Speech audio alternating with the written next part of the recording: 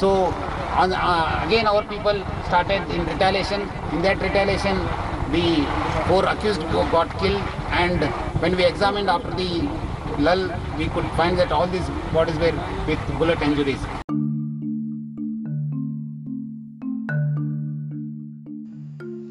Well, today we are going to talk about the Hyderabad encounter that has India divided. Be it politicians or celebrities, we have a twofold opinion on this very sensitive matter. Did the bullets kill the perpetrators or the law of the land? Let's see what the former CM of UP and national president of BSP, Mayawati, has to say. कि हैदराबाद में जो police ने सख्त action लिया है वो सराहनीय है।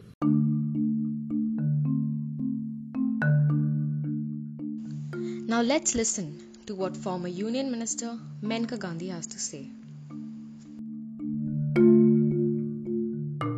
It's a very, very dangerous thing to have happened.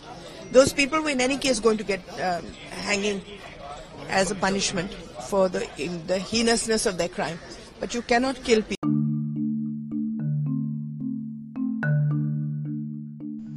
We live in a democracy that is governed by laws. And if encounters are the solution, then what is the difference between a republic and a banana republic?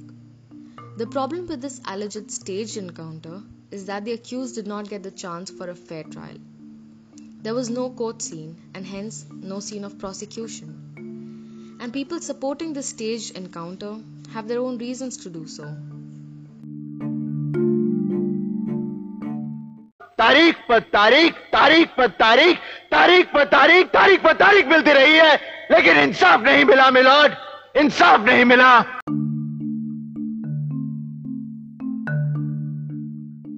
The inefficiency of courts is not something new to be talked or debated about. There are 89 lakh civil cases and 2.27 crore criminal cases pending in courts. 72,000 of these cases are 30 years old and 3.69 lakhs of these cases are 20 to 30 years old.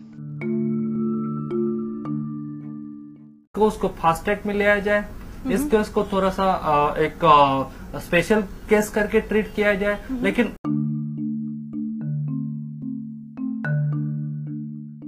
People want rapists and murderers to be sent to fast track courts. But let's see the data pertaining to these FTCs. According to the National Crime Record Bureau, 40% of cases in FTCs took more than 3 years. 3,384 cases have taken more than 10 years. If that is the state of fast track courts, what more can we expect from our regular ones?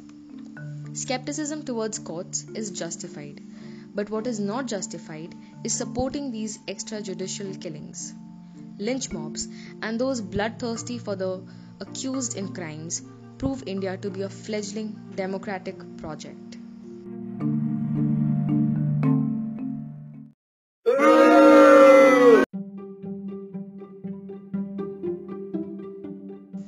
Okay, listen up kids. Don't call me an anti-national just yet. Remember, we are a democracy and only the state has the monopoly over the use of coercion and violence, but through legitimacy.